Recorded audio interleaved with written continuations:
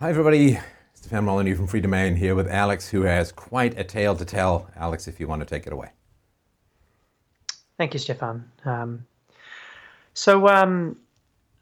had an interesting beginning in life. From about 4 years old, I was led to believe that I and my younger sister had been molested by my father. Um, Sort of through the course of my life, I'd come to the conclusion that there was a misunderstanding born out of emotions that occur during divorce, which is obviously a really terrible thing to go through. My mother had always maintained that she thought that the abuse was that it happened, or at least it was a strong possibility. And this has meant that I've really not had a great relationship with my father for many years of my life. He wasn't allowed to be unsupervised around us when we were kids following the allegations, and he disappeared and sort of wandered in and out of our lives. I've struggled a lot with mental health, substance abuse, and issues with forming relationships. Not to say that I don't have relationships, or love or that sort of thing. It's just that they're constant things that do come up. I'm grateful that I have a relationship with my father now, and I've built some connection, which is just great. But I found out recently that my mother completely fabricated the abuse allegations to expedite the divorce and gain custody rights. And I'm feeling pretty betrayed. I'm allowed to be angry, and certainly I'm willing to forgive her if whether or not she ever admits it to my face. But it was so long ago, and I'm just wrestling with whether or not to confront her, include her in a healing process, and risk hurting her and the whole family, or maybe just let the past rest and pursue my own closure on my own with a professional and other external help. Right. Thank you. I am incredibly sorry to hear about all of this. As you can imagine, and of course I'm sure you've done the research, sexual abuse allegations in divorce proceedings are so common they have their own acronym, SAID, sexual abuse in divorce. And it is unfortunately one of the ways in which women can, as you say, expedite divorce, get custody of the children, and stick it to the husband, who then has to sit there and worry or wonder or be terrified if he's going to get investigated and possibly end up in jail. Of course, if someone ends up in jail as a pedophile, given how many criminals in jail were abused as children, a lot in that way as well, it's kind of like a death sentence in many ways, right? Yeah, that would seem to be the case. So let's start with just some of the more recent stuff. And I really, really commend you for talking about this. This is a topic that is very hard for society as a whole, because we very much care, of course, about the sexual abuse of children, and that caring of children who are sexual abuse and concern for their well-being and just anger at the abusers can sometimes be manipulated by unscrupulous people in horribly evil ways. So how did you find out that your mother fabricated, as you say, the stories? Well, I'm going to call this person an auntie. It's somebody close. She's not actually a blood relative, but she's close to both parties. And like a godmother kind of thing? Yeah, I guess you could say she looks out for a lot of people, and she didn't realize, or didn't know that it was all made up. And so, it was a revelation for her as much as anything. But we talked at length about the whole thing, because I talked to her, things bother me. So, this came to light, and I couldn't quite believe that was the missing piece in the puzzle. That doesn't really, sorry. It's good backstory, but it doesn't really answer the question. Yeah. How do you know at this point that that it was fabricated? Well, she said that this this auntie said that that my mother had told my father shortly before his second marriage. This was probably back in the late 90s, and I was never told that by her that she fabricated it. So according to the aunt, your mother confessed to your father? Yeah. Yeah. And is your father, have you talked to your father about this at all? Well, he's always maintained his innocence, and I believe him now. But he never said categorically to me that she made it up. Those are words he never said. Right. So whether or not he was trying to tell me that in a different way, or he was afraid of maybe my reaction, my relationship with my mother being damaged, I don't know. But he That's obviously a pretty big guy to protect your opinion of your mother when after she'd accused him of this horrible crime. Yeah, I don't know, Stefan. So you haven't talked to him about what you found out from the aunt recently? No, and I'm I'm worried about his stirring up the past again with him because, but it's not if he knows, right? Yeah, no, that's right. If your mother did confess to him, then, I'm not saying it's completely easy for him, but it's not a revelation, right? Yeah, correct. Yeah. And in fact, it could be a relief, right? If he knows that you know that it was fabricated, that's going to be, I think, quite a relief for him. Yep. That's a conversation I need to have. In what context did it come up from the aunt, just out of curiosity? Well, I'd had a bit of a kind of breakdown moment when I went to see my parents recently, and my stepfather and my mum, I should say. And I was just sort of talking about how I just don't know, what really happened back then, and I don't think my father was guilty, and blah blah blah. And she's like, "Hang on, there's a piece missing here," and that's how we got to that. And she explained it. Do you know how long she's known? I guess since the 90s? Yeah, I guess. That's quite a long time, really. Yep. That she hadn't told you this. Yep. Do you know if she thought you knew already, or? I think that it was she assumed that I knew. She was surprised. I think I mentioned before she was surprised I didn't know. Oh, okay, sorry. I missed that. All right. No, that's fine. It's a bit of a tangled mess. Now, how old were you, Alex, when your parents divorced? 4 or 5. Yeah, 4.5, 5. Just before I started school, which is 5 in New Zealand. Older or younger sibling that you had? She's younger. I'm the oldest child. So 4 or 5, and she's younger, and your mother accused your father of molesting you both. Is that right? Yeah. Do you know? Yeah, sorry, go ahead. I mean, the story that I was told was that I'd said something to my grandfather that sounded a bit like it could be something concerning, and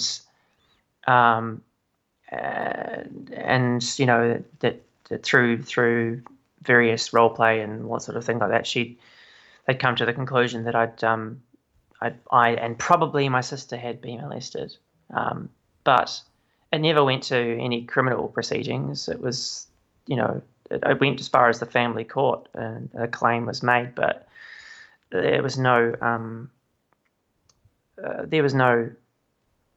protective instinct from her as far.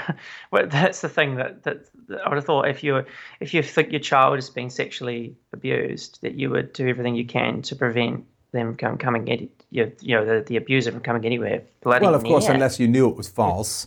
Yeah, and right. You were just using it for leverage. And I would assume, I don't know how the family court system works in this area, but I think it's fairly safe to assume, maybe you know better, that if an allegation like this is made, it does have to be investigated because it's allegations of criminal behavior. So I suppose that the investigation occurred maybe without your participation, and not enough of substance was found to go further.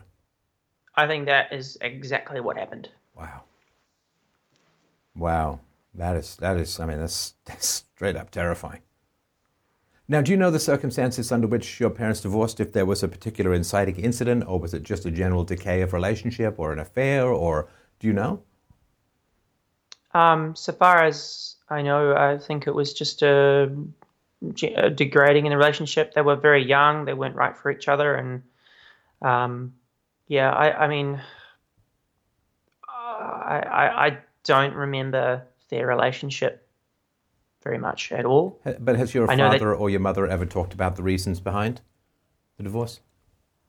Well, I heard a lot of, certainly heard a lot of negative things about my dad, about how he's selfish and stuff. But I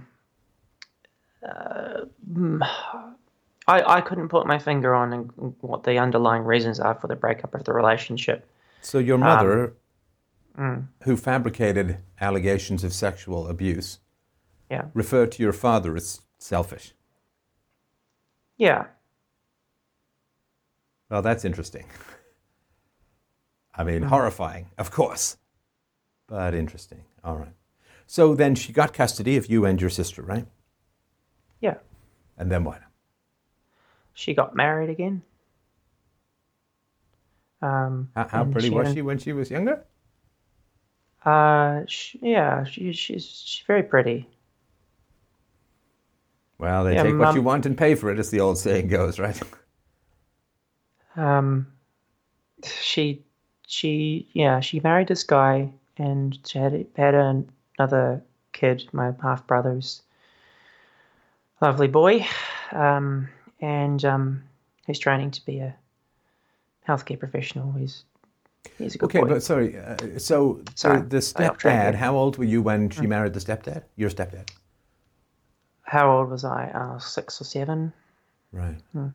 7, maybe 6, 7. So this guy married a single mom who herself claimed to have married a pedophile.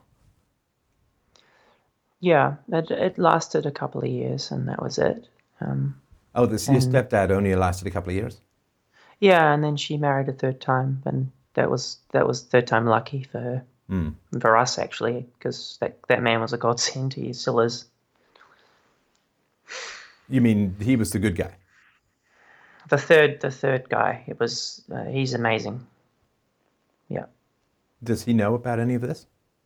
Yeah, I'm not sure if he knows about what I just recently found out. But he knows that that your mom made the claim against your dad that he was a child molester.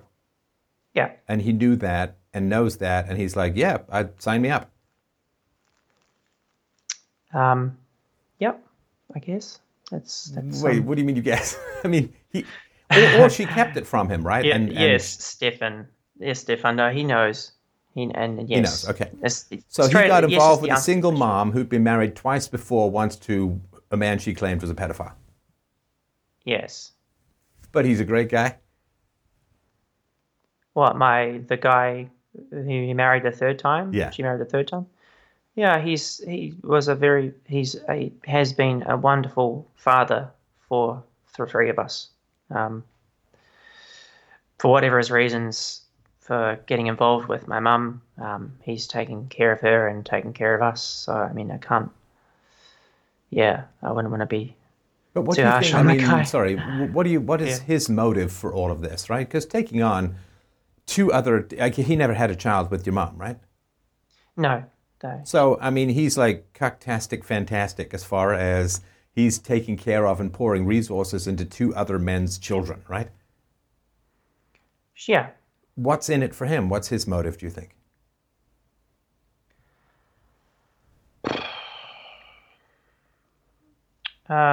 It's very anti-biological, right? I mean, we're kind of programmed to pour resources into our own children. Now, maybe he couldn't have kids, or who knows, right? I mean, maybe you know, but it's very, like, I'm just curious. It's not like your mom was his paragon of virtue.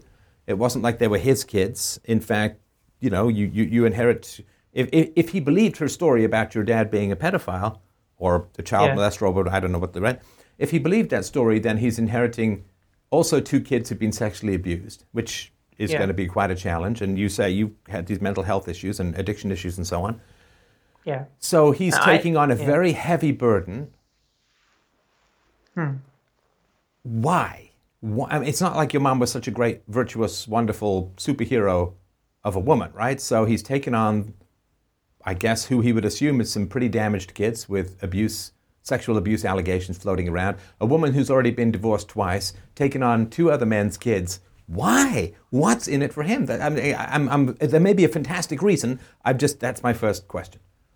Well, the only thing that I can really think of, Stefan, is that, and he's quite a deeply religious person, and he didn't have kids with anybody else. They couldn't have children by the time they got together because she, for health reasons, couldn't have them anymore.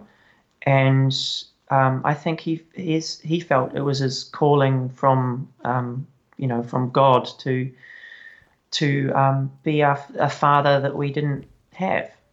But he's Christian, right? Yeah. So isn't she kind of a fallen woman? I guess. How does this fit into the whole religious beliefs? I mean, I'm not saying she's necessarily Mary Magdalene, but she ain't the Virgin. No, but I would say he's more of the I don't know what to say, the cuddly nice version of a Christian, as opposed to the sort of more sort of virulent, the judgmental sort of stream. Yeah, well, it could also be a question of turn the other cheek, honey. No, and the reason that I'm asking you this is because whoever we praise or whoever we defend, we become. Yeah. Right, so that's why, my concern would be that if by having this guy as a template who sacrificed everything to take care of a woman's needs, that if you think, well, that's wonderful, that's great, that's fantastic, then my concern is that you're going to be exploited by women in your life. Right? So that's my question. What's in it for him? And that question isn't important to him because he's already made his choice with his life. The question is important for you because you need to get into the damn habit, excuse me bluntness, but you need to get into the habit of saying what's in it for me. Because there are lots of people out there with huge bottomless needs, particularly single moms, right? Huge bottomless needs. Their kids need braces. Their water heater isn't working. They've got a flat tire. Their car needs repairs. Their washing machine is not working. They just need. Right? These black holes of resource requirements. And for a man, we are kind of programmed to take care of women's needs, both biologically and often if we're raised without a father, that's kind of all we're allowed to do. And you kind of got to get into the habit of saying, okay, what's in this for me? How does this benefit me? I mean, I get how it benefits her to have some guy come in. I assume he paid a bunch of bills and gave a bunch of structure and, okay, so it's clear for her. And the benefit is to you, right? You say he was a good stepdad and all that. But my question is, which is an important question everyone needs to ask in this conversation in your own life regarding everyone that you praise, what was in it for him? Now that's important. And if it's like, well, God's duty, blah, blah, blah, maybe. But it's probably not that. That's probably a surface justification for something much deeper. Perhaps he needed something to give him purpose and validation in life, possibly. But then why wouldn't he just have his own family, right? I mean, you can have purpose and validation by finding a woman and having your own family rather than raising other men's kids. Right. Or he could pick a less damaged family. And please, I don't want to say you're like damaged goods or anything like that, but I'm not offended. I assume a bunch of boyfriends, two husbands, allegations of sexual abuse. That's a clusterfuck of a intergalactic mess, right? So if he wanted purpose and so on, he could have had his own family. If he couldn't have kids, he could have adopted, or he could have found a less damaged family to intervene in. And I guess that's my question. Yeah. I'm gonna be completely honest with you here, and so I genuinely do not know the answer to that question. How physically attractive is he? Oh, when he was younger, I mean, he very good on stage, shall we say. He was talented, and I think that's part of his attraction. He was, I don't know, but you've gone off into lingo that I can't follow. What do you mean good on stage? Okay. All right. Okay. So, he's very talented in what he does, and that makes him perhaps seem more attractive than, even though he's averagely attractive. I don't know. I guess his ability to do what he does, which is in music. So okay. Is probably now so he's average attractiveness, maybe a 5 or a 6 out of 10. And back in the day, what was your mom? Solid 9, probably. Right. Well, there you go. Right. Your mom gets subtracted 3 points for 3 kids. She gets subtracted 1 point for every marriage, and so they end up in about the same place, right? That's one way of looking at it. Yeah. I guess that's... No, listen, sexual attraction and pair bonding, there's a certain amount of calculus involved that is, genetic and evolutionarily speaking and so on, right? Okay. Yeah. So,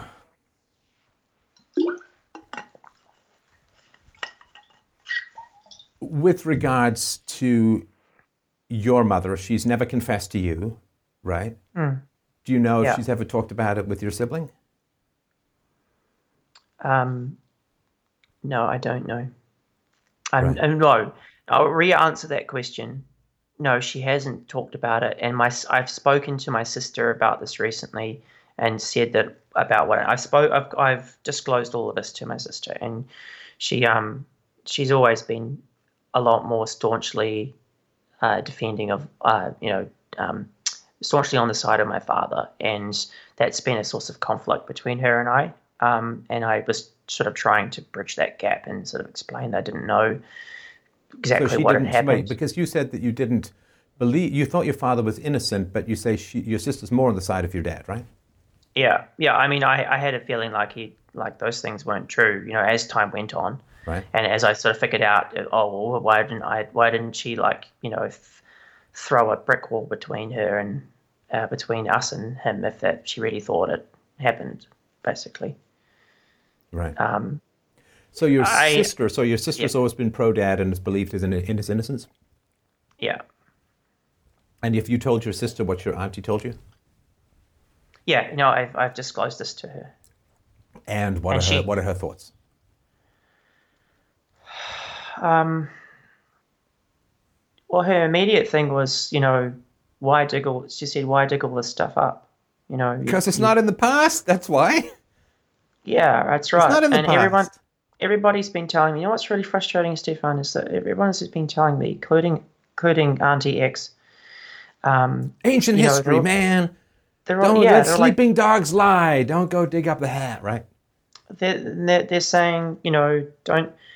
I'm saying to them, look, I'm feeling really angry and I'm raw and I'm dealing with some big emotions here. This is new to me. I'm feeling all this stuff, and to maybe you want to reconsider bringing it up. It's not worth stirring the hornet's nest. You sure want to go and dig it all up again. And I, my immediate response is hell yeah. Yeah. I want to bury this hatchet, and I want to heal, and I want to give people the opportunity to heal with me, and so we can be family, and.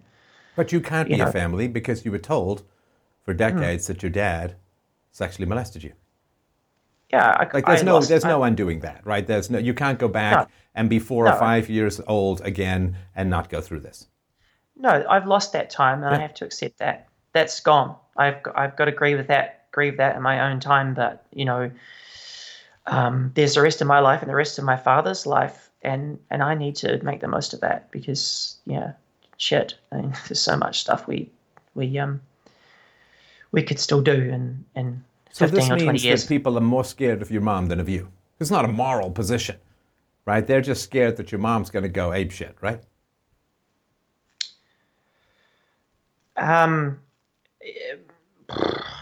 I think they're maybe a little bit scared of me too, in a way, because... No, if they were scared of you, then they would be appeasing you. What they're trying to get you to do is to shut the hell up. And I don't know if the phrase hornet's nest was used by other people or it's just your characterization of their speech, but the hornet's nest is your mom, not you, right? So if you're interested... You're right. Most people, I've said this before, right? But most people will, in a conflict, will size up the most dangerous person and appease them and attempt to suppress the most moral and reasonable person. Because they don't have much to fear from the moral and reasonable person, but the unreasonable, crazy person with the aggression and temper and so on, they fear that person. And so they'll come up with all this bullshit moralizing, let sleeping dogs lie, let bygones be bygones, it's all in the past, move on, grow up, blah, blah, blah. But it's nothing to do with any of that shit. Because society doesn't run like that.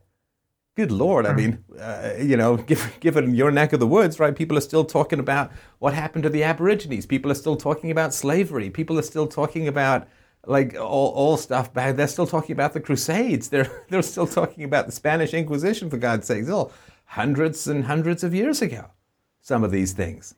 So the idea that we just have this, it's just this belief in society that, you let the past be in the past, you let bygones be bygones, you let sleeping dogs lie. That's not how society operates at all.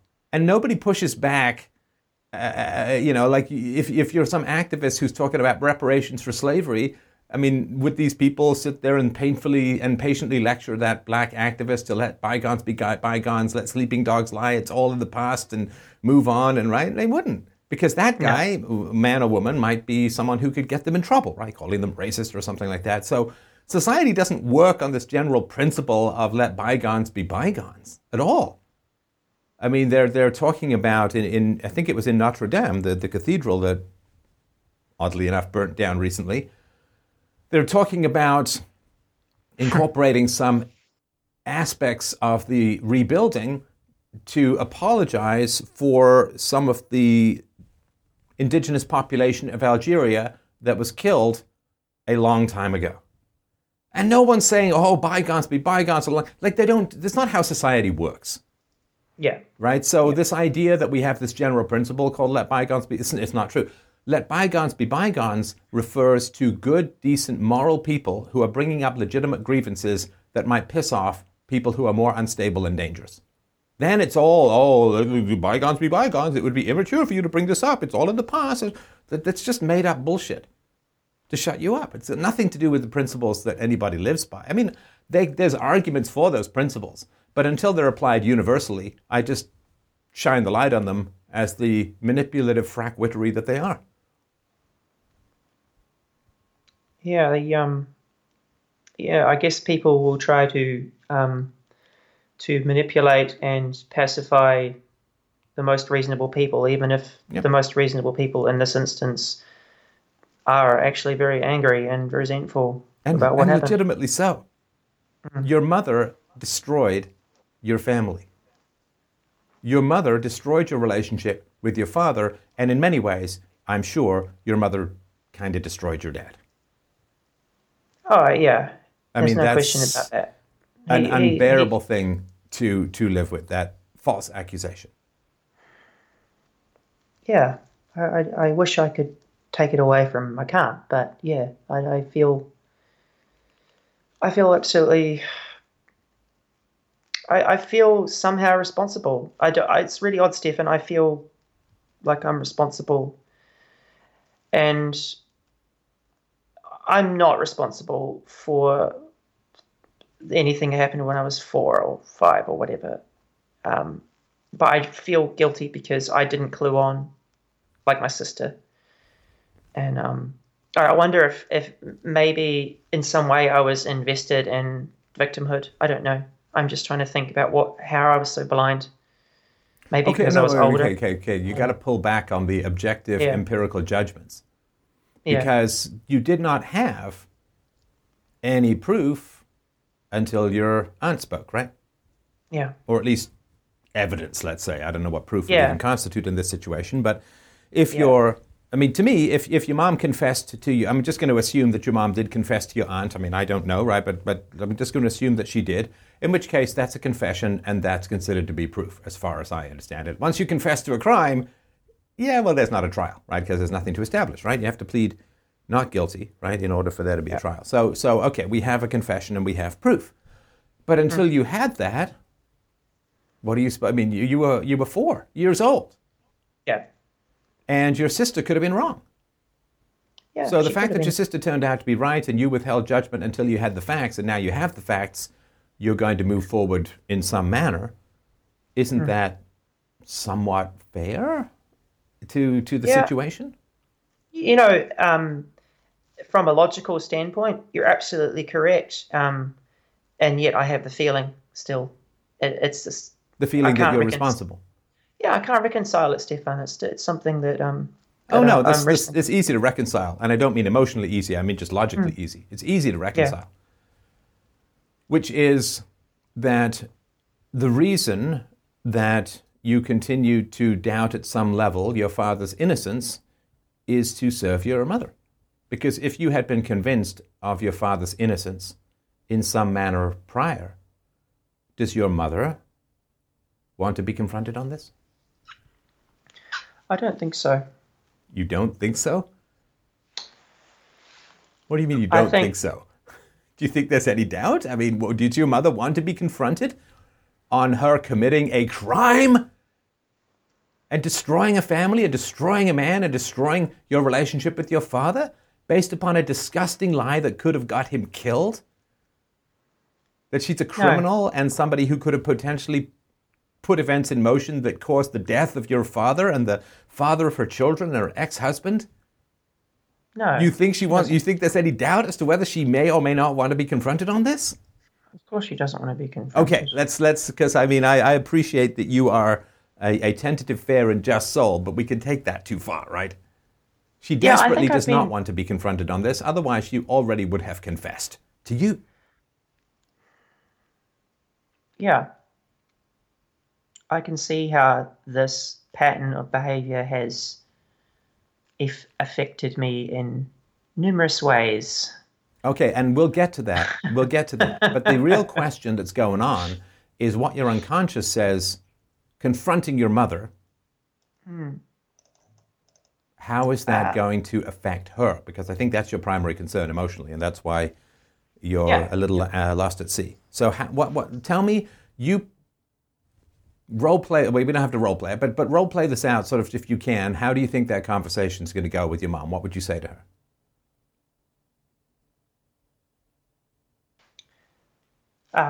Hey, listen, I've been thinking about stuff in the past, and I was wondering if there's any possibility that elements of the story that I was told as a kid were fabricated. Well, now, sorry to interrupt you, but you're already not telling the truth. Yeah, you're right. I'm selling myself short here, aren't I? Well, you have proof. Yeah. So there's any possibility, right? So, I'm not telling you how to do this or whether you should do it. I'm just curious how it will play out. Because in your unconscious, this conversation has already been played out about 10,000 times, right? So, so how would you, if you were just forget consequences and just, thou shalt not bear false witness, ruthlessly honest, what would you say? I know you lied. And I'm angry. And I'm going to have to come to terms with that in my own time. I love you. And I will forgive you. Okay, now we're back to bullshit again. Sorry, man. All right, sorry. How can you? Tell me, and I'm happy to hear the case, right? But you know my definition of love is our involuntary response to virtue if you're virtuous. Okay. This was a monstrously evil action that your mother took, which she has evaded and lied about through omission continuously for well over 2 decades, right? Yeah. So, 3. Destroyed family, destroyed your relationship with your father, almost destroyed him, could have got him killed, committed criminal actions. False allegations of crimes are themselves crimes, as far as I understand it. and she's gotten away with it and lied about it for over 20 years. Where is the I love you coming out of that? I mean, maybe you do, maybe at some point, but I don't know about right now.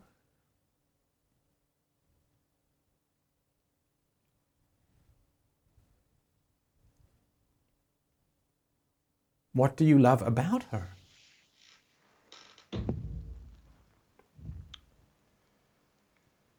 Well, that's an interesting one, Stefan, because I think things that I like and love about her are tied in with the way she acted and treated me after my dad left and disappeared. I was treated a bit like a golden child, a bit of a bit more, maybe I was treated a little bit. Dude, I'm sorry to keep interrupting you. Yeah. Your dad did not leave and disappear. Yeah. Your dad was driven away by the allegations of hideous criminality on the part of your mother. He didn't just leave and vanish. Yeah. Right? His relationship with you was murdered. I don't know why I'm trying to be so diplomatic here. Well, because you're scared of your mom. Listen, we all are. I understand. I'm scared of your mom. I don't even know her. Come on. I mean, you're not a coward. She's just scary. No. Anyone who's willing to do that to a man she said she loved at some point, anybody who's willing to pull that pin on that grenade is terrifying. And then lie about it for 20 years? That is a terrifying human being. Come on, what do you mean? Why are you trying to be so diplomatic? Because she's terrifying. That's what she did to your dad. What might she do to you?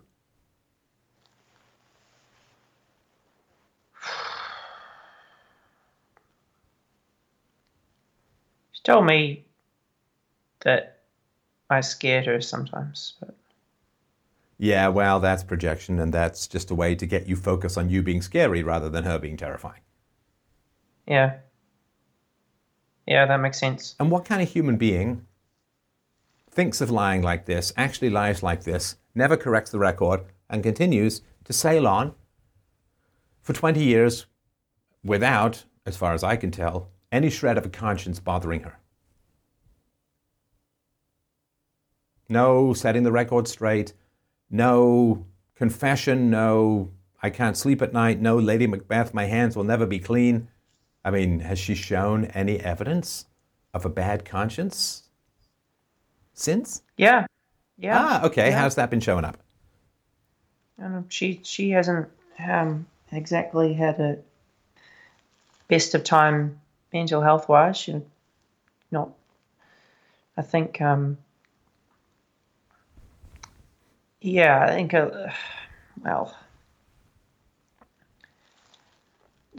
when we were kids, we, sometimes she would go away for a bit and we would go to the foster home for a little bit. And I think that she was having a breakdown because of the guilt of what she'd done. That is my guess now. That's what really happened. And it could be at this point that she didn't confess because she herself could have been charged with a crime, right? Yeah. Right. So at some point, again, I'm no lawyer, but at some point I assume the statute of, it's not like murder, right? So the statute of limitations runs out and then she can confess without fear of being subjected to what she was certainly willing to subject your father to, which was jail time. Yeah. Or whatever, right? Yeah. But she never did. Now, what's her story, Alex? What's her story as to why she has mental health problems?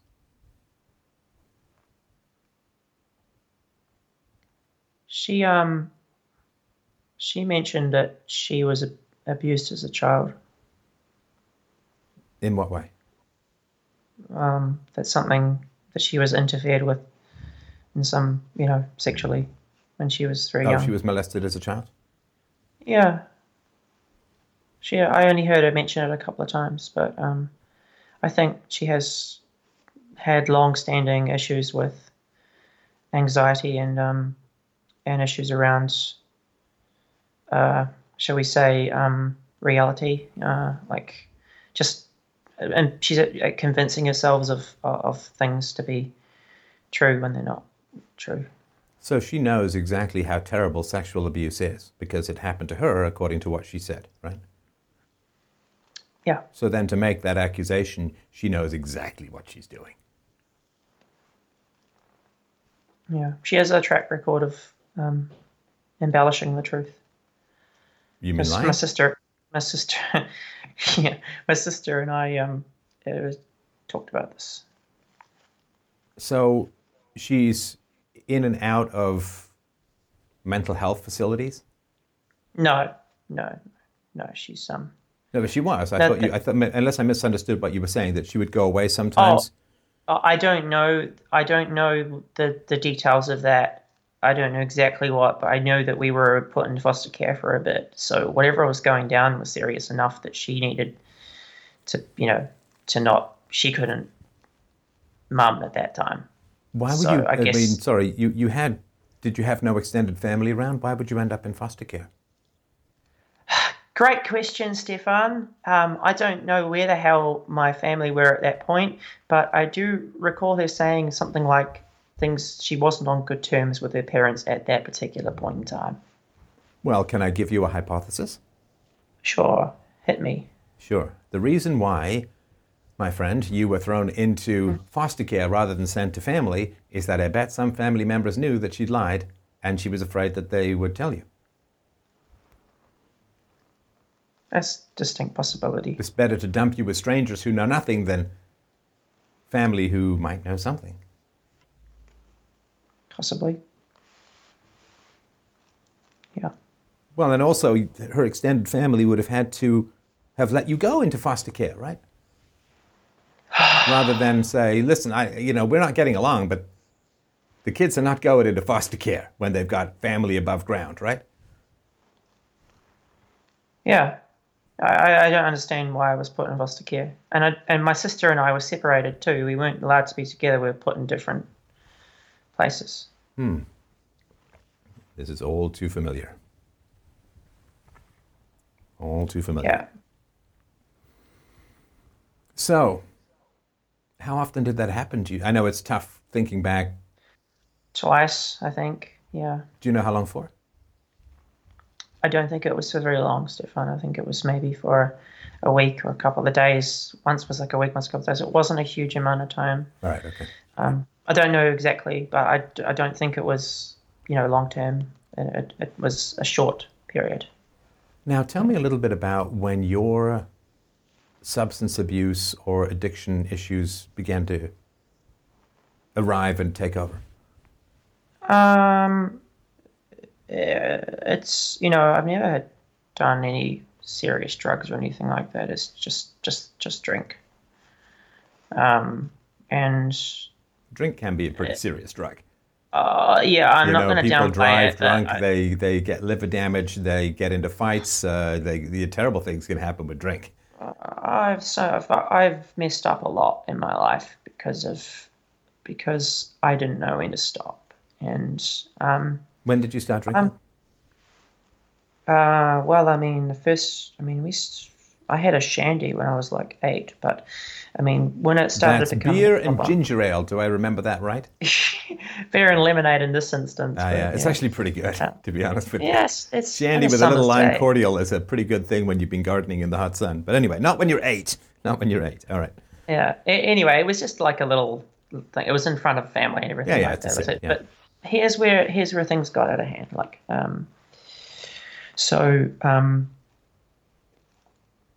I went for the first time, left home, and I just started to notice that I tended to be the one that would take things a bit too far. Okay, but drinking. Why? What were you feeling that had you drink more? All right, I'll try to not bullshit you like I had been. That would be excellent. That would save us a huge amount of time. Yeah, because I'm trying my best to not do that. So you have a tendency, as you know, to slide into softened language and vague phrases and vaguely positive diplomatic shit, right? So just, lay it on me. All right. So I'm deeply in pain, and alcohol numbs that. Did you have social anxiety with people, or was that not a factor? Yes. Yeah. Yes. Yeah. I was diagnosed with ADHD also. We can talk about that. I know you have some opinions on that, but yeah. So there were certainly had anxiety and issues with emotional regulation. Tell me what you mean by that. You mean just being in control of your own emotions? Yeah. It's been an issue with employers occasionally. Like losing your temper or that kind of stuff? Yeah. Not physical acts of violence or anything, like just kind of displays of emotion that aren't appropriate. Right. Yeah. And I know that. I mean, I'm not going to be like, oh, victim, I can't do anything about it. But it's just, yep, that's been a problem, and trying to work on that. I think I just heard your mom there for a sec, but we'll come back to that. All right. Keep going. So you would drink, and when did you start drinking to excess? What age?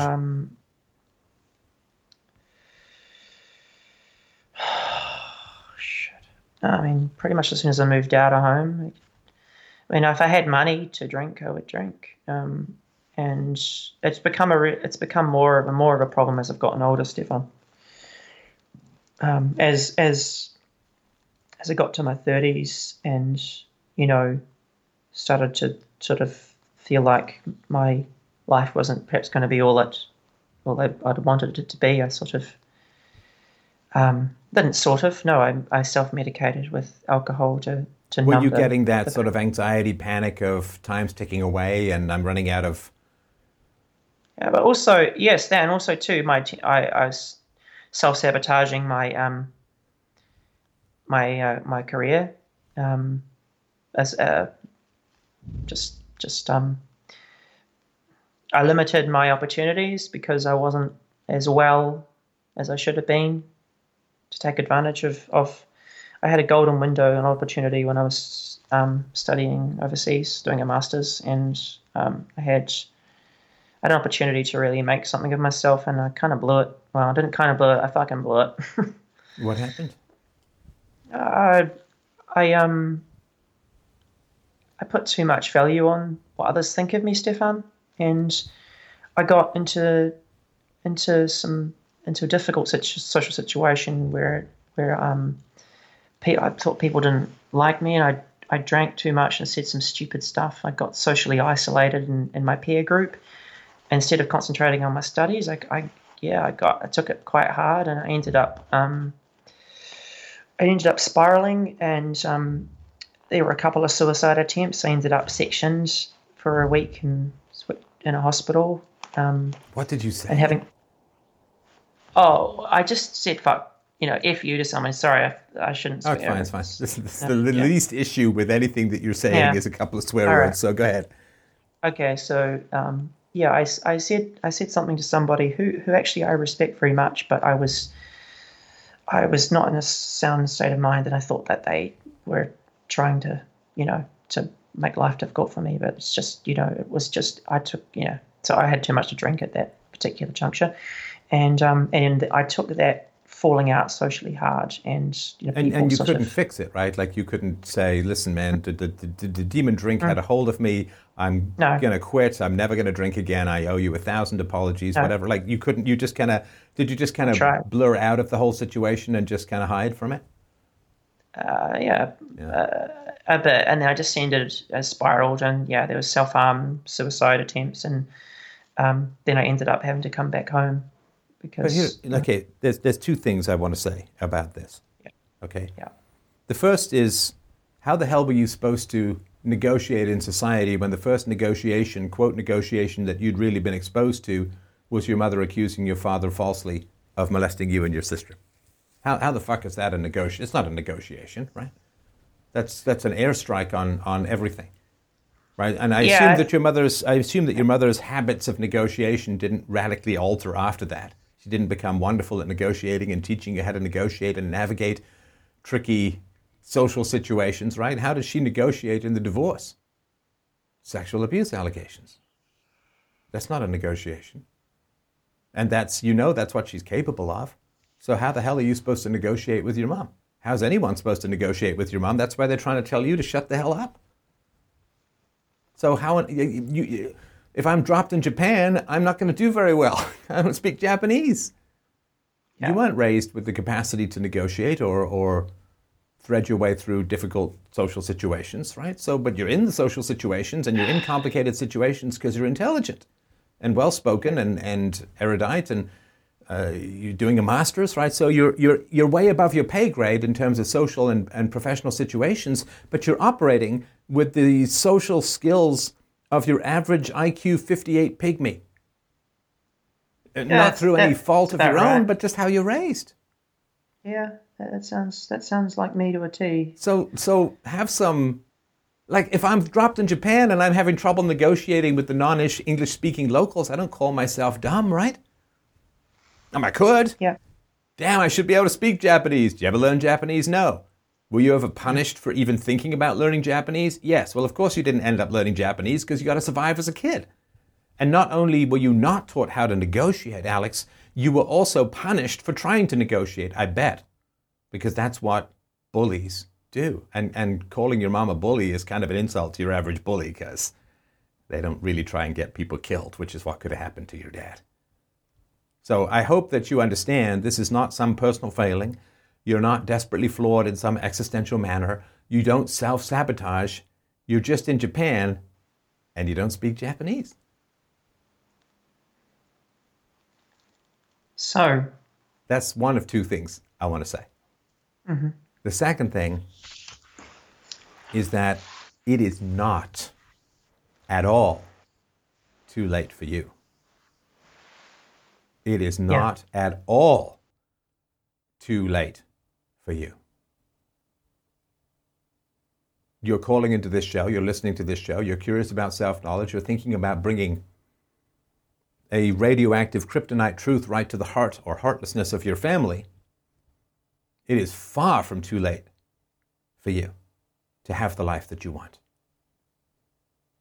I really want you to ned that into your very bones, that from my perspective, and I've been doing this for quite a long time, and I've talked to people with whom it's like, yeah, well, good luck.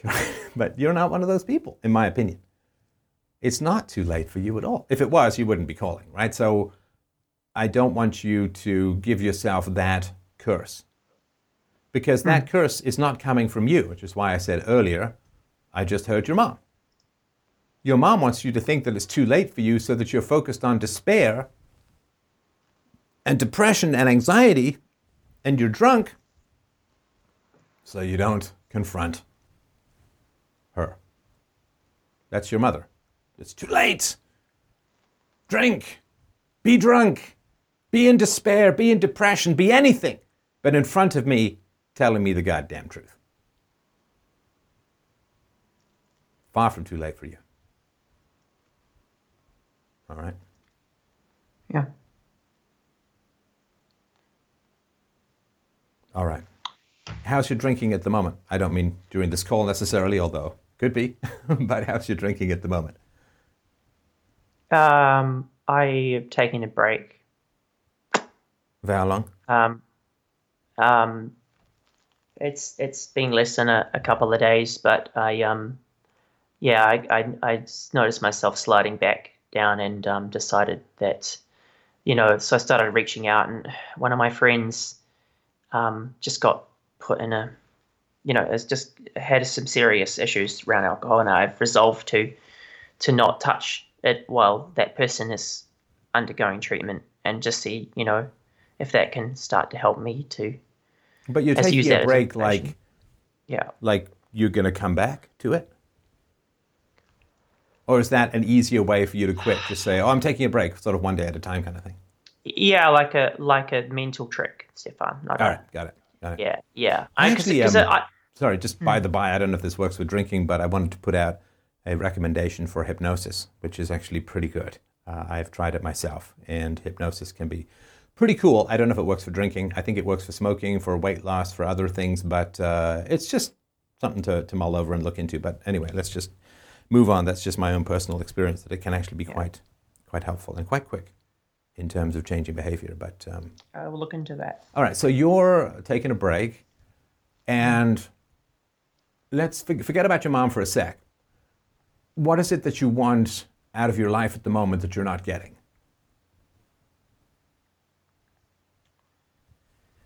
The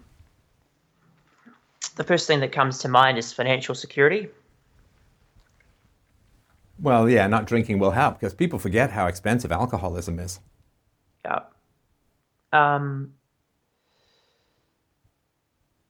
Yeah. So readdress my health mentally and physically, fix my finances, and build a business. Start an empire. Be in control of my own destiny. Right. I wasn't meant to be an employee. I know that. I know the feeling. Yeah. Right. Anything else? And I want to tell my mother that I know the truth. Anything else?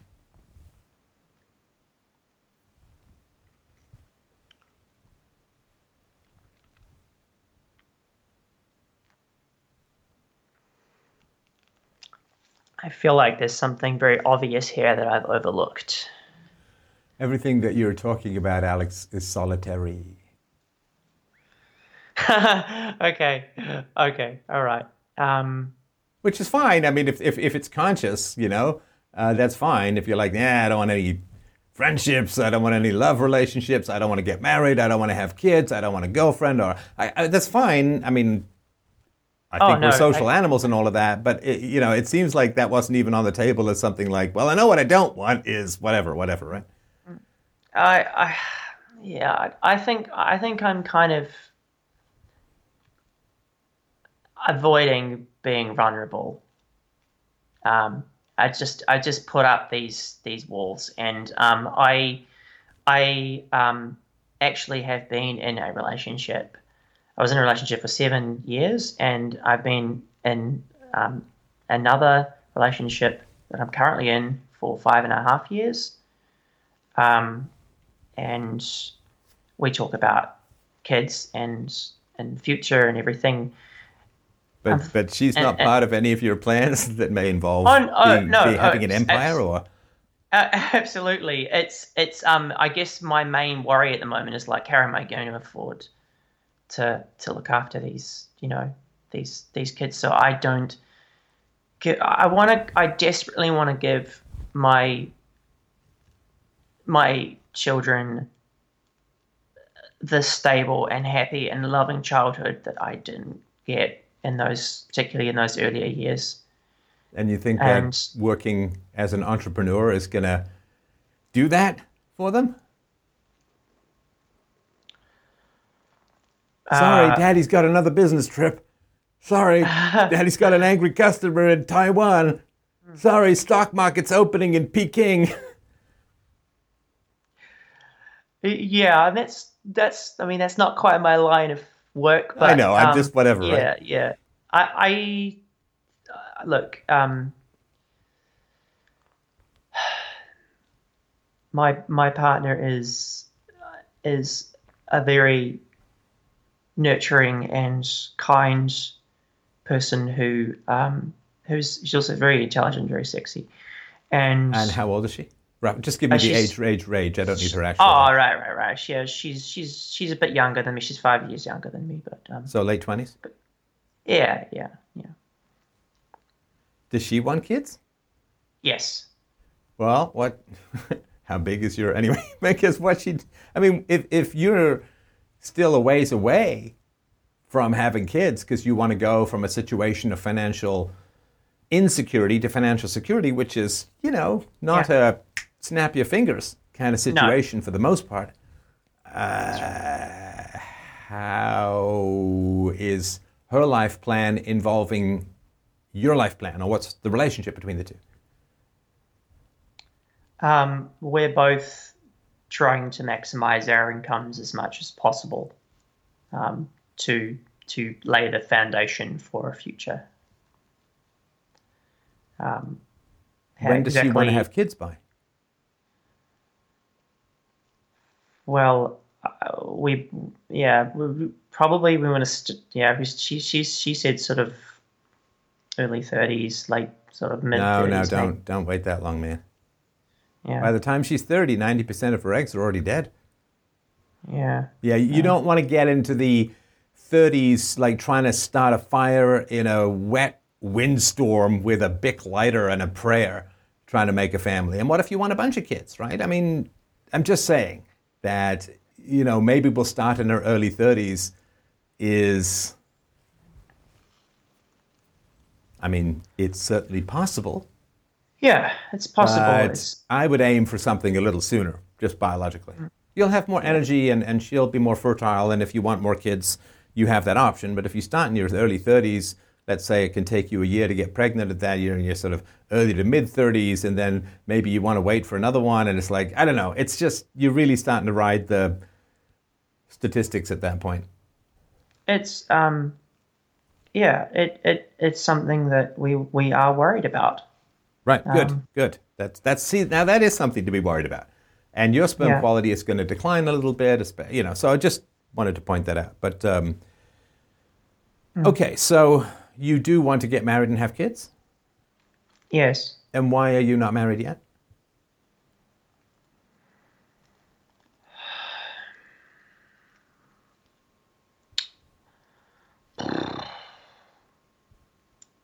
I mean, if you don't believe in the institution or whatever, that's, whatever. I mean, I'm just curious.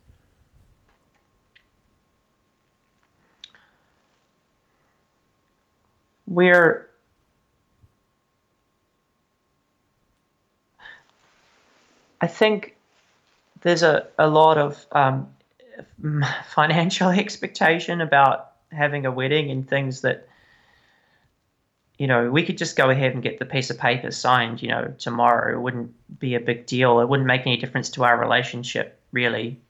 Okay, but if there's no particular reason, I'm just curious if there was anything overriding. It's really just down to like once we're engaged, the expectation from family, about having a big expensive party and. Oh, I wouldn't necessarily worry about family expectations after you drop the truth bomb on old mummy dearest. Yeah, I think that might clear that deck fairly quickly. So we'll get back to that. Now, what does she think you should do with the info that you've got about your dad and your mom and the lies?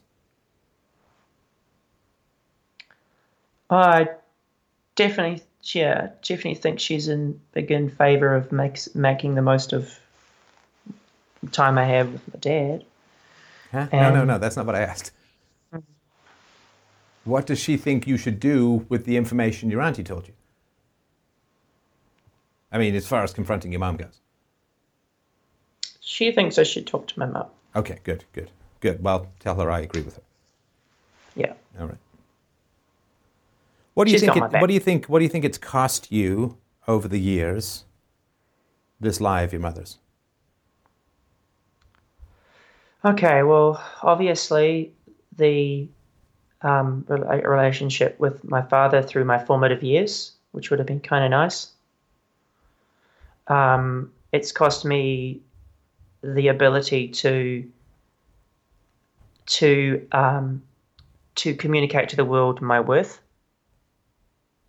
I think I'm someone who has a lot to offer, and I sell myself short. People underestimate me.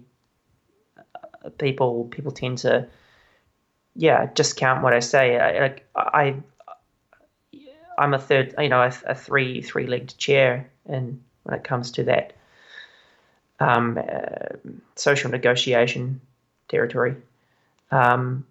So that's cost me socially, that's cost me financially, cost me in terms of satisfaction. Yet I still managed to have good friends and have relationships with the fairer sex. But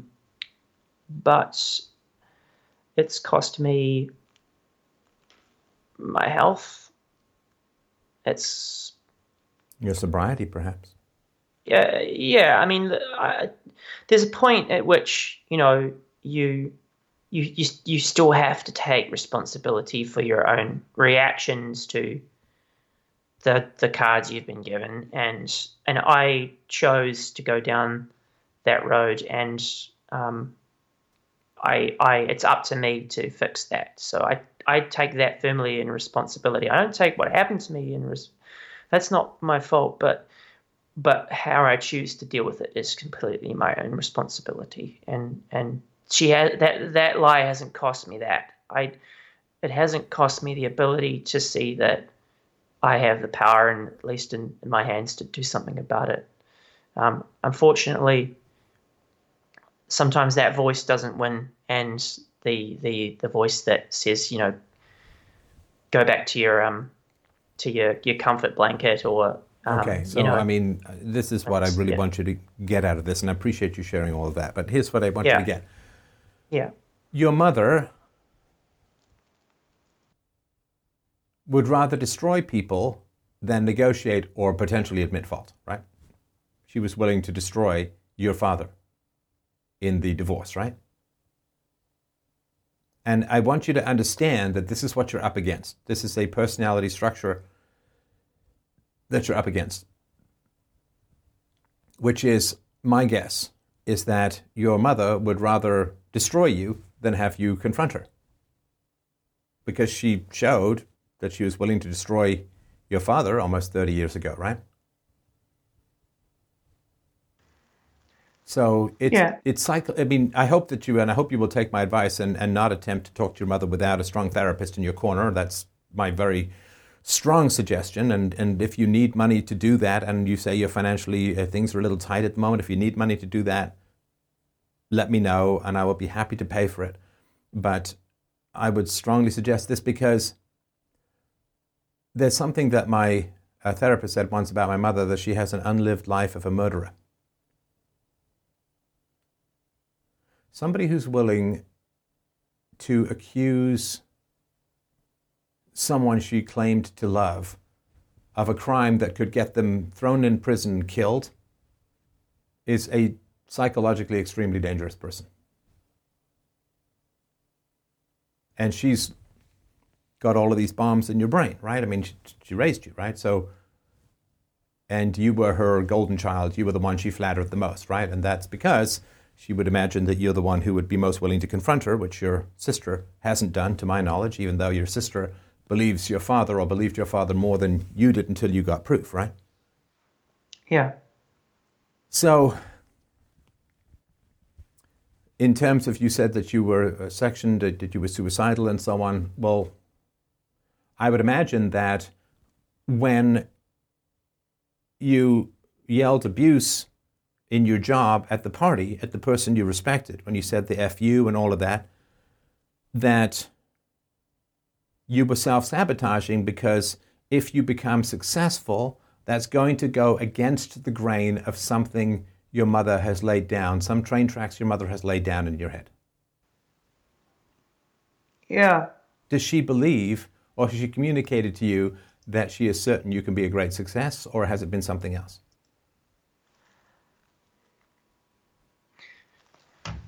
When I picked up momentum, she's been very supportive of my aspirations, but there was a time where she was encouraging me to sort of settle down and not be too ambitious, not rise too high. Yeah, that's right. That's right. And she kept saying that you just got to get a job, that sort of thing like that, and lay low and right. Yeah. But then of course when I started doing well, I mean, it's not like I think that her and my stepfather just thought at the time it was the best thing to sort of eventually to prevent me from going, under and ending up on social welfare, which it wouldn't be good for anybody. And I had worked plenty of jobs, but when I started doing well with my chosen area, she was supportive of that. Now, imagine that your mother is listening into this conversation as we're having it. Yeah. What would she say? I think she'd feel unduly and harshly criticised. I would imagine she'd be quite defensive and probably quite visibly upset. And what would she say?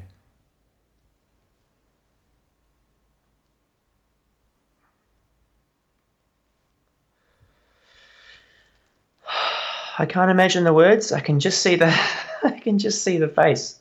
She'd be tearful. So she'd make it about her rather than you and your history. How could you do this to me? Something like that. Right. Yeah. How could you spread all this stuff? Right. Why would you bring this all up now, or something like that? Right. Right. So she would play the victim after accusing your father of sexual abuse. She would play the victim. Yeah. Maybe. Yeah. I imagine that in my brain. Yeah. That's how that would go down. So here's my case for talking to your mom.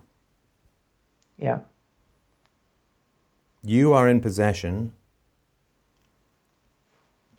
of one hell of a secret. One hell of a secret. Yeah. Secrets are bad for you. Keeping secrets means that you have to keep a significant portion of yourself from other people. You have to hide, you have to lie, you're always nervous about particular topics coming up. Yeah.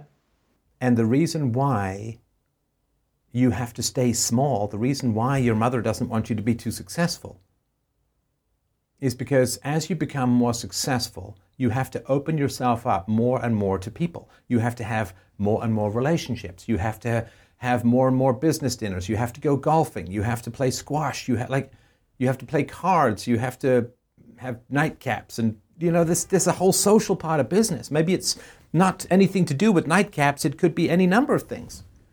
But I know this because I've been an entrepreneur. You have to have connection with people. How do you inspire people who work for you? Well, you have to be emotionally available. You have to be vulnerable. You have to... Yeah. Right? Now, if you go down that path where you start opening yourself up more and more to other people, what's going to happen? It's going to become harder and harder to keep that secret. Right? You just said about availability, and it's an issue in my relationship with yes, my I know. partner. It's an issue in our relationship for the last hour or two. Yeah. Oh, I go and I distract myself with anything but just yeah. So no, I get all of that. I know all of that. I know that you've been spacing out in this conversation. I know that sometimes you have the emotional connection as if you're reading a recipe written 1,000 years ago in Vulcan. So I get all of that. But that's not sustainable if you become a parent, which is why she hasn't been encouraging you, I assume, to have kids. And that's not possible if you become an entrepreneur. If you're an employee, you can be as emotionally distant as you want. It doesn't really matter. But if you want to be a leader, you can't be emotionally unavailable and be a successful leader. You just can't be. Yeah, understood. And so your ambitions are thwarted by your mother's need for you to keep the secret, not your need. You have no pleasure in this secret. You have no benefit to the secret. The keeping of the secret is all to do with your mother's needs and your mother's preferences, right? Yeah. So you are in possession of a secret, and you are also in possession of an answer. See, my mother is old. My mother will go to her grave, and I will never know her secret. I will never know. She will take that secret with her to the grave, and it will vanish in the sands and time and general sedimentary layer blowover of history. I will never know. Something happened to my mother, probably in the war, that so completely destabilized her personality that she was never able again to find footing. I don't know what that is. I've had some hints, not as many hints as your mother has given you, but I've had some hints. But I will never know. I will never know. And it may even be the case that she doesn't know anymore. Because we get so tangled up with justifications when we do great wrong that we begin to falsify our own history to the point where you can't write a biography, just Lord of the Rings with more vivid details. And I wouldn't be surprised if she's fortified around in her mind and, encapsulated that particular deed and obfuscated it with lots of half truths and she's got a whole other story. Like, if your life goes to hell in a handbasket, then you need an answer. You need an explanation. Yeah. Now the explanation can either be I did bad things, and then you say, well, why did I do bad things? And you can go to your history and go to your choices and take ownership and all this kind of stuff. I've done bad things in my life, and you have a choice. Or what you can do is you can say that something else happened other than my history. Something else happened other than my trauma. And I won't get into my mother's whole parallel story, but she has a whole story that has nothing to do with her history as a child, nothing to do with her history as a youth, nothing to do with the war, nothing. It's all a completely different parallel universe as to why she ended up the way she ended up. And she's got this whole, it's a really complicated and detailed narrative, and her entire little apartment is full of these Post-it notes and truly beautiful mind Russell Crowe drawings and I'm sure pins with wool threads joining things together. And she's this whole story as to why her life ended up the way it ended up. Now, it's not the true story, but I will never know that true story. I will never know that true story. There's no opportunity to recover it now, I don't think. And when she's dead, then obviously there will never be any chance to recover it, because whoever egregiously, I believe, harmed her as a child would be long dead by now anyway, because they would be an adult when she was a child in the Second World War, during a time of mass chaos and mass abuse and mass raping. The Russian army going into Germany was about as brutal as you can imagine. And given how many people the Russians lost in the Second World War, it's not justified, but it's not beyond comprehension either. And my mother was very attractive and I'm sure a pretty girl, and I don't know. Like, I can hypothesize, and I'll never know. She'll go to her grave not knowing the secret, and I will also go to my grave not knowing this secret. Now, if I did know this secret, it would help. Yeah. It would help, right? Why do you think? Why would it help? Because it provides an opportunity to, well, at least from my perspective, to be set free from the bondage of the secret. Yeah, and I would have some understanding as to what happened to me. Yeah. If there was a domino... Now, it doesn't answer the moral questions fundamentally, because if someone harmed my mother as a child, which I'm sure they did, and egregiously and brutally too, I imagine, then, so I was harmed because she was harmed, but then who harmed him? And you can go back and back forever, right? Until you are shaking your moral finger at some fucking multi-celled organism in a primordial soup 3 billion years ago. So, but it would be an answer as to what might have motivated the evils that I suffered, right? Would it give me sympathy for my mother? To some degree it would. Would it excuse her behavior? No. No, because I just did this call yesterday. You can't gain any more moral responsibility than you're willing to give to your parents. So you have one answer.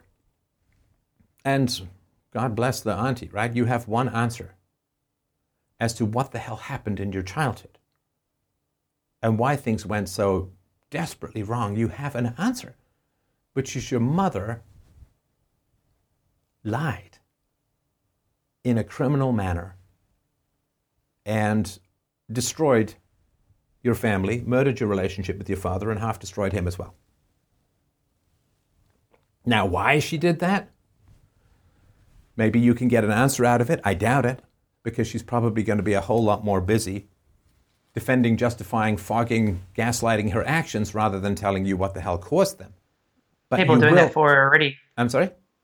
People are doing that for her already. Yeah, that's right. Her agents are doing that already, right? And the female in-group preference is probably going to be pretty strong, which is why your sister is a pleasant exception to that often ironclad rule.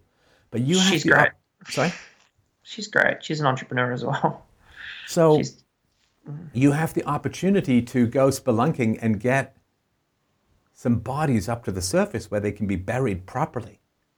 You know, our histories die in these fucking unmarked caverns where they get slowly covered up in bat guano and carp piss.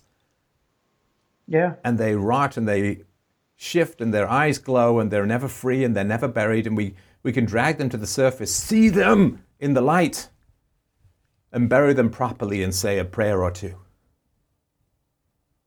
And walk from the graveyard of our history with some knowledge of why the crimes happened. And the reason we need to know why the crimes happened is so we don't have the fear that we'll repeat them. Yeah, absolutely. So, with regards to your mother, you know the truth, and the truth shall set you free. Your life is on hold, and your life is on hold because progress is going to run you into the secret.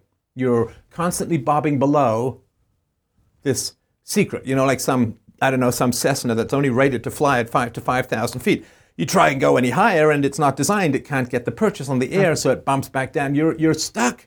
You can't land because you're not grounded. You can't fly any higher. You're just bumping on this ceiling of the secret, right? Of the silence. Yeah. Everyone can only get so close. You can only become so successful. You can only make so much money. You can only have so much effect. You can only be so important because bumping up against the secret. You rip this secret open. The moon's the limit. The Jupiter is the limit. This, right? Once you are free of the secret, once you have taken the ceiling off the design, you will be amazed at how high and how far you can go. There will be no limit because you'll be competing with very few people. Most people, you see, are ceilinged so heavily by secrets and lies and conformity to the irrational, narcissistic, sometimes criminal needs and preferences of other people. What my mother did to us was criminal. I don't just mean morally, legally criminal. And people get mad at me for talking about this stuff. It's like, it wasn't my fucking fault. It wasn't my fault. Yeah.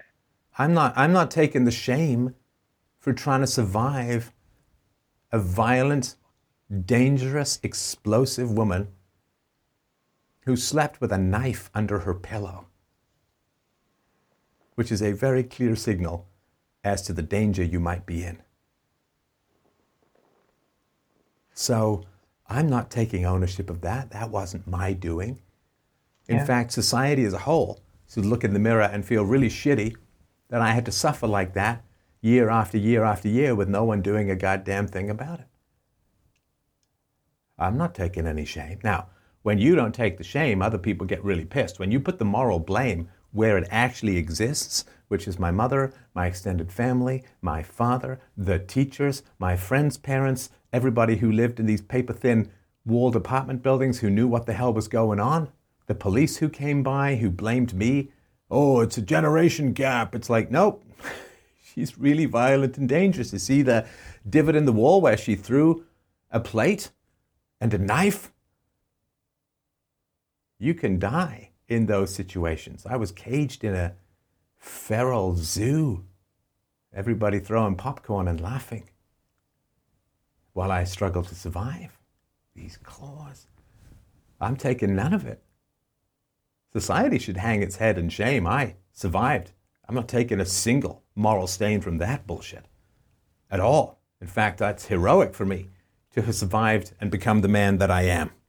And I will share every single shred of wisdom, hard-earned, bitter, blood-soaked marrow extracted wisdom that I got along the way that helped me get to where I am now. A positive force in the world, someone who stands up for children, somebody who constantly counsels for peaceful parenting, a great father, a great husband, a great philosopher.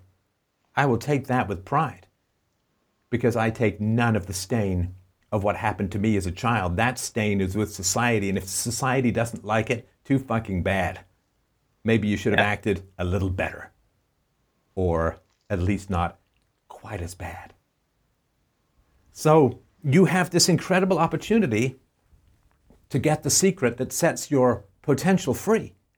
And when you climb above that 5,000 feet, or that 5 feet it sometimes feels like, when the air is not so rare but rather invigorating and intoxicating up there, you'll look around and you'll say, holy shit, how many people are up here and can stay up here?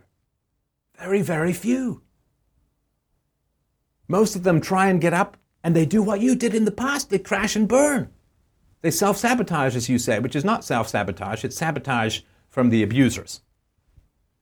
It's sabotage from it's not self-sabotage at all. You didn't just wake up in the morning, Fight Club style, and say, hey, you know what'd be great? I don't have any bruises on my face. I don't have a split lip, and I don't have a broken tooth. So I'm just going to smash my head into the sink until I pass out, because that's just fun for me. Right? You don't wake up and do that. Yeah. You don't. Great hobby. It's sabotage from the people who demand that you keep their secrets and are willing to sabotage you, as your mother was willing to sabotage your father, rather than have you speak the truth. Speak the truth and shame the devil. Speak the truth though the skies fall. Do you realize how rare it is going to be for you when you break that ceiling up into the clear air with the great view and the stars above you even at noon? The mountaintops peeking up through the clouds. There'll be almost nobody else up there. What competition will you have? That's why I say you break through the ceiling of lies and control. I'd say the sky's the limit, but that's an insult to the limit. There is no practical limit to what you can achieve when you confront evildoers and stand in the truth. You want to succeed, you want to achieve, you confront those who did you wrong. You give them the opportunity for apologies. You give them the opportunity for restitution. You give the opportunity for honor. And you see what happens. You know, where I came from, I was supposed to stay small my whole life because I was supposed to stay laden down with all of these shitty, abusive, nasty, gross, disgusting, vile secrets of maltreatment. I was just supposed to carry that was going to be my fucking burden from here until the grave. I was just supposed to carry, like Atlas with the world, like Jesus with the sins, right? Not that I'm putting myself in those categories, but I was just supposed to, like everybody, just laden down all this shit of abuse and horrible things I'll never even talk about, right? And I was just supposed to carry all that shit. That was my burden. And I was a scapegoat, and I was just supposed to carry all that shit, stay small, be a failure. See, because if I'm a failure, everyone can just blame me and say, well, he had so much potential, but he was just such a failure. He squandered it. He never grew up. He was never wise. He was never mature. I guess he was just broken from the beginning, and they can keep me small, and they can keep me petty, and they can keep me shallow, and they can keep me resentful, and they can keep me distracted, and they can keep me self-blaming. And that way, I can never wake the fuck up, shake my head, look down, and say, why am I carrying this shit after all? Wasn't mine. Why am I carrying this shit? Why am I carrying this shit? It's not mine. I didn't make it. I didn't do wrong. I didn't abuse children. Never have. Why am I carrying all this shit? And then you just drop it. And when you drop it, you grow.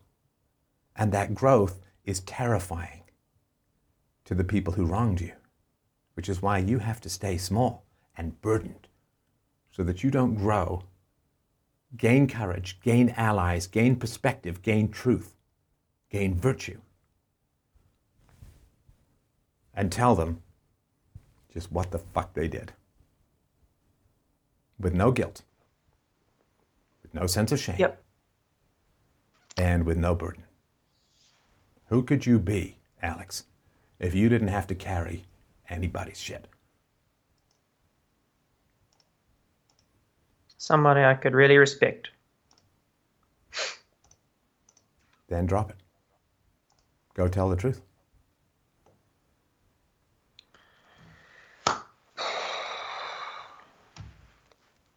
All right. I'm going to go do that. Will you talk to a therapist? Do you have money? Do you need money for that? I wanted to say before I kind of dropped my mouth when you made such a generous offer. I'm not kidding. I've done it before. I'll do it again. If you need it, like, absolutely. Thank you so much for the offer. I will see if I can find my own ways, but if I'm really stuck, don't wait too long, man. Like, do it this week. If you need it, just let me know, all right? I got your back. I will do this without any hesitation and with great pleasure, all right? Really, from the bottom of my heart, thank you very much for that. That's very kind. You're very welcome. Will you keep me posted? I certainly will. Thank you, man. Great call. I appreciate you listening to my speeches. I hope that they're helpful, and thank you so much for bringing this topic up. We have some things in common. We certainly do. And more than just us, my friend. More than just us. All right. Keep me posted. Let me know if whatever resources you need. I'm overjoyed to help. And thanks again so much. All right. Thank you. Take care. Bye-bye. You too.